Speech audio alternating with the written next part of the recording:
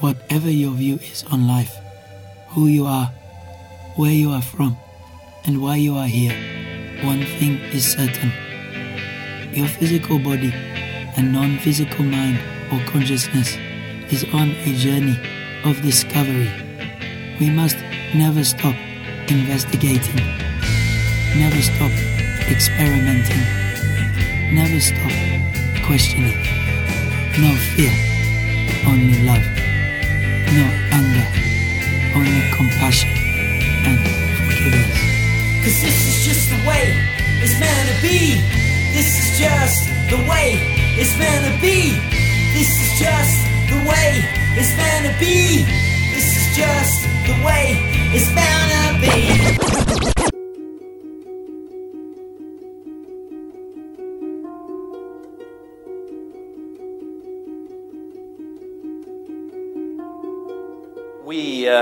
We live at a crossroads. There's no doubt. We all feel it. We all know it. I don't think it's the first time that mankind has stood at such a crossroads. But here we are now, facing it and hopefully dealing with it. I'm going to close with a reading from the Hermetica, from the Hermetic texts. Hermes was the Greek version of the ancient Egyptian god Thoth. The Romans knew him as Mercury. And in a dialogue, the Hermetica, many of them are dialogues between Thoth, Hermes, and various pupils of his. And in one called the Asclepius, a lament is presented. And it's like a prophecy. It's a bit like the Mayan prophecy. Egypt seems to stand as a metaphor for the whole world in this. And to my mind, for the world in our time, this lament, this prophecy is speaking directly to us. So it's Hermes speaking. And he's saying to Asclepius this: "Do you know, Asclepius, that Egypt is an image of heaven? Or to speak more exactly, in Egypt, all the operations of the powers which rule and work in heaven are present in the earth below. In fact, it should be said that the whole cosmos dwells in this our land, as in a sanctuary.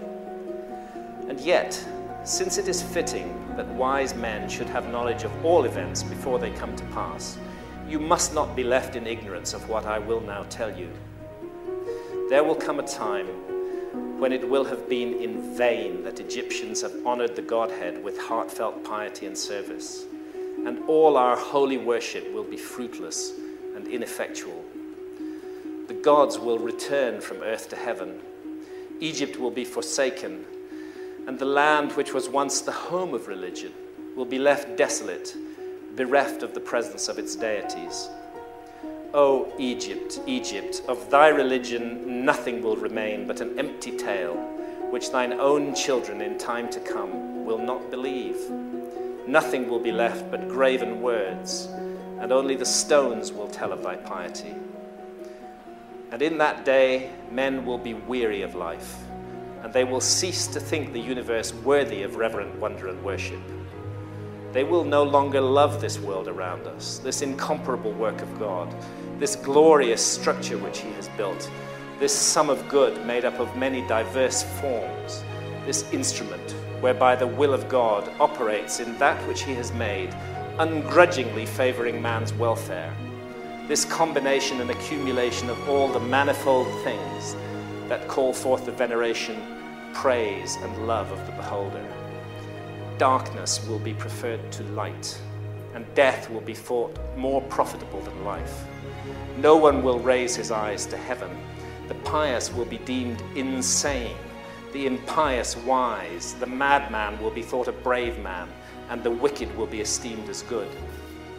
As for the soul, and the belief that it is immortal by nature or may hope to attain to immortality, as I have taught you, all this they will mock, and even persuade themselves that it is false. No word of reverence or piety, no utterance worthy of heaven will be heard or believed, And so the gods will depart from mankind, a grievous thing, and only evil angels will remain, who will mingle with men and drive the poor wretches into all manner of reckless crime, into wars and robberies and frauds and all things hostile to the nature of the soul. Then will the earth tremble and the sea bear no ships. Heaven will not support the stars in their orbits. All voices of the gods will be forced into silence. The fruits of the earth will rot. The soil will turn barren, and the very air will sicken with sullen stagnation. All things will be disordered and awry. All good will disappear. But when all this has befallen Asclepius, then God, the creator of all things, will look on that which has come to pass and will stop the disorder by the counterforce of his will, which is the good. He will call back to the right path those who have gone astray. He will cleanse the world of evil, washing it away with floods, burning it out with the fiercest fire, and expelling it with war and pestilence. And thus he will bring back his world to its former aspect, so that the cosmos will once more be deemed worthy of worship and wondering reverence. And God, the maker and maintainer of the mighty fabric, will be adored by the men of that day with continuous songs of praise and blessing. Such is the new birth of the cosmos. It is a making again of all things good, a holy and awe-inspiring restoration of all nature, and it is wrought inside the process of time by the eternal will of the Creator. I don't know whether we're going to face some terrible global catastrophe or not. I certainly hope not. I hope it will not come down to misery and horror, awful, awful things. There's enough of that in the world already. But I do remember what all the ancient texts say. There isn't a single flood myth, there isn't a single story of the destruction of past civilizations that don't implicate humanity in the story somewhere. Our own behavior, what we do, is part of what we're bringing down on the world right now. What we are manifesting in the world, that is what is coming towards us. We are the authors of this thing, and we can change the story if we want to change it. I firmly believe that. Are we looking at the traces of a forgotten episode in human history? I think so. I think that's what's going on here. And because we've forgotten it, because we are a species with amnesia, because we are so much a mystery to ourselves, perhaps it's because of that we're so lost and so troubled today, so haunted by this sense of something missing, something that we need to know about ourselves. For the ancient Egyptians, the essential mystery of human existence concerned our spiritual essence, that we are participating in this theater of experience that we call life and the world in an immense endeavor aimed at the perfection of the soul. I've talked with shamans in the Amazon, and when I've asked them, what do you think is the problem with the world? What's the problem with the West? They say it's very simple. You've severed your connection with spirit. You've cut the link.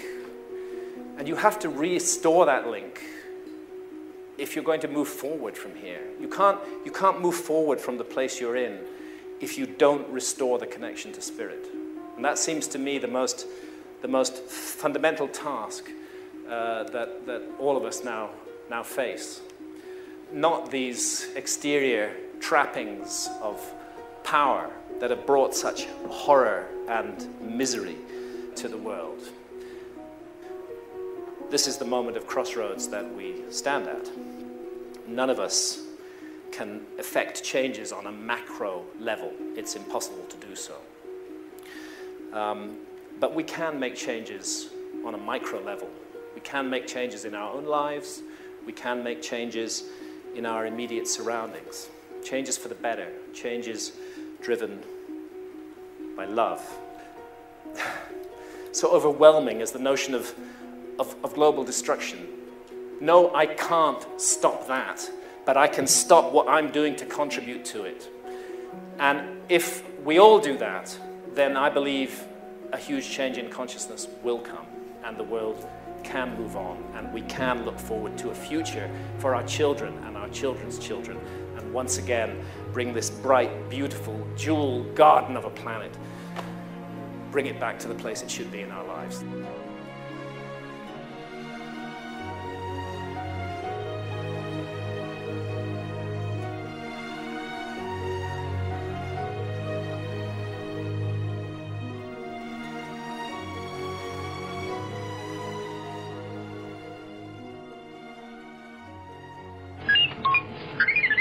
Thank you for listening to the China Jedi podcast. Set aside your filters of bias. The truth is learned, never told.